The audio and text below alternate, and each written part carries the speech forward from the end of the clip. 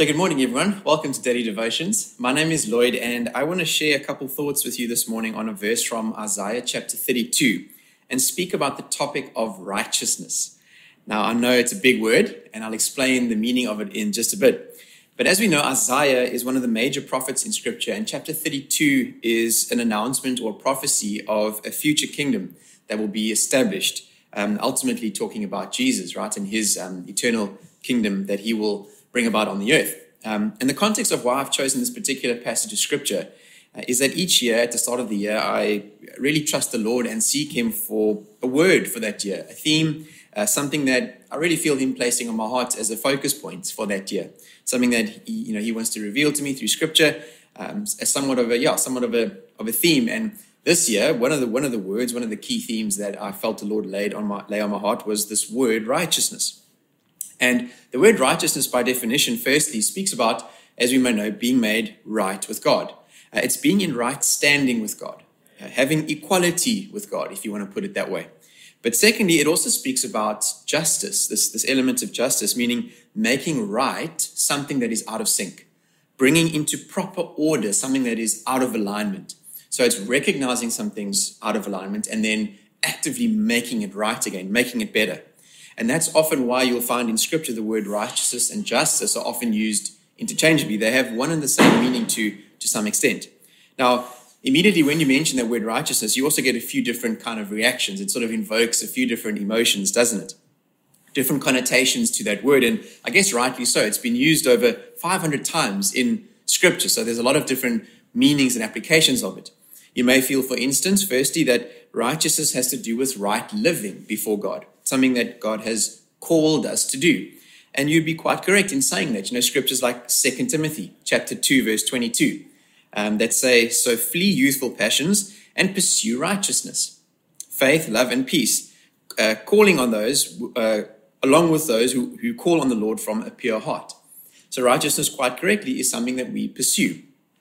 You may also feel that righteousness is something that was purchased for us by Jesus, and that would also be biblically true. Thinking of scriptures like 2 Corinthians 5:21, very well-known verse. It says, "God made the one who did not know sin, Jesus, to be sin for us, so that in him we might become the righteousness of God."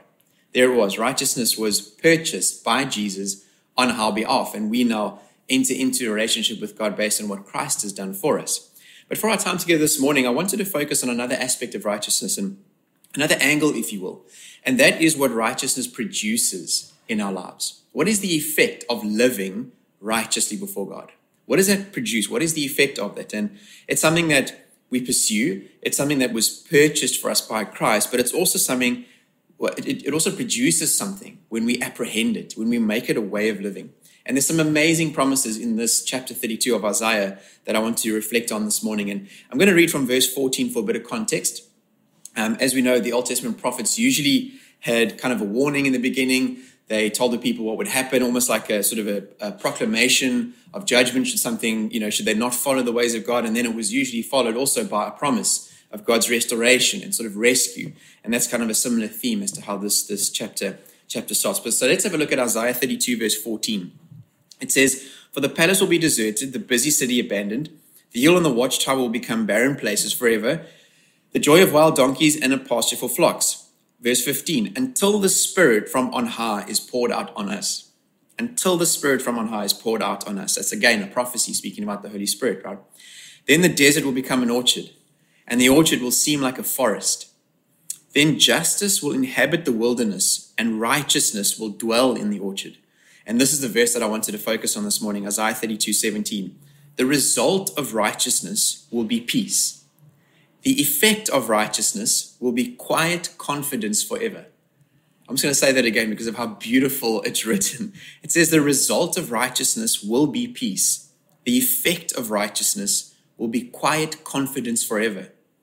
"Then my people will dwell in a peaceful place, in safe and secure dwellings." Man, that is an absolutely amazing passage of scripture. And I wanted to draw briefly just three things from those verses that righteousness produces in us that hopefully encourages us to live in and seek out the righteousness of God for our lives. Firstly, that verse is very clear, isn't it? It says righteousness produces peace. Man, who doesn't want to live with peace in their lives, right? Now we know that, of course, Christ himself became our peace. That's Ephesians 2, verse 14. But in terms of living out our faith, in terms of our sanctification journey, pursuing righteousness means that the effect is it produces peace in our lives. And I'm so convinced, and I can testify in my own journey, and I'm sure many of you can as well, that a lot of the chaos that sometimes ensues in our own lives is as a result of choosing what I thought was the best outcome in a situation. Didn't heed the call to respond to God's voice instead of my own. His righteousness instead of my own thoughts. And there have been so many times where I did that and it kind of just made things worse. But that's the beauty of the scripture, in that even if it doesn't make sense in a moment, even if that choice is difficult, it's hard to understand. We know that Philippians 4:7 says the peace of God transcends all understanding. It doesn't have to make sense. Even if it's difficult, we have this wonderful promise that when we pursue righteousness, it will result in peace. And I believe that's how we can have peace no matter what is going on around us, is when we commit to following the things of God and bringing about his plan in the world. Secondly, that scripture tells us that righteousness produces quiet confidence. I love that so much, quiet confidence. The New King James says quietness and assurance forever. Have you ever stepped into a situation or made a decision where you just felt that quiet sense of security about that thing that you were about to embark on? Like it was sealed and signed by God himself. And that's the power of pursuing after righteousness, God's plan. When we know we are living in his will for our lives and carrying out his justice in the world, we have that confidence to know that every step that we take is ordained by him. In fact, the scripture says that God orders the steps of a righteous person, doesn't he? And Matthew 6, verse 33, another well-known passage of scripture that is so powerful in its promise, it says, seek first the kingdom of God and his righteousness, and all these other things will be provided for you as well. And that's something to be encouraged by this morning. Amen. And then I guess lastly, that verse ends by saying that righteousness results, or it produces, this idea of dwelling in safety, living in security. And it's true, when we are in the flow of God for our lives, we enjoy the protection promised by scriptures like Psalm 91. We know it well. He who dwells in the secret place of the Most High shall abide under the shadow of the Almighty. Can you see the connection there between the promises he makes over us and how we live, how we conduct ourselves, how we dwell in the secret place? And really the key to that is recognizing that we now have the righteousness of God in Christ. When we're in him, when we flow from that place through the cross, we make our home under the shadow of his wings. And that's a beautiful promise that we can hold on to this morning.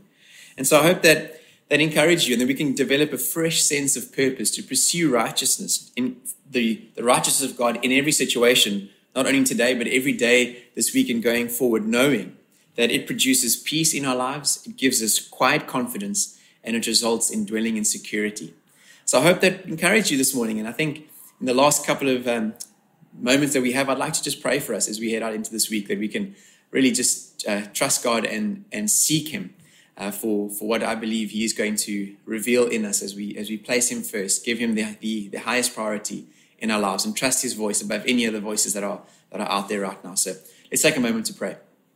Father, I thank you so much for the powerful promises in this word, Lord. Thank you that you have given us this open invitation by grace to step into a righteous way of life, Father. You purchased it for us in your own body on the cross, Lord.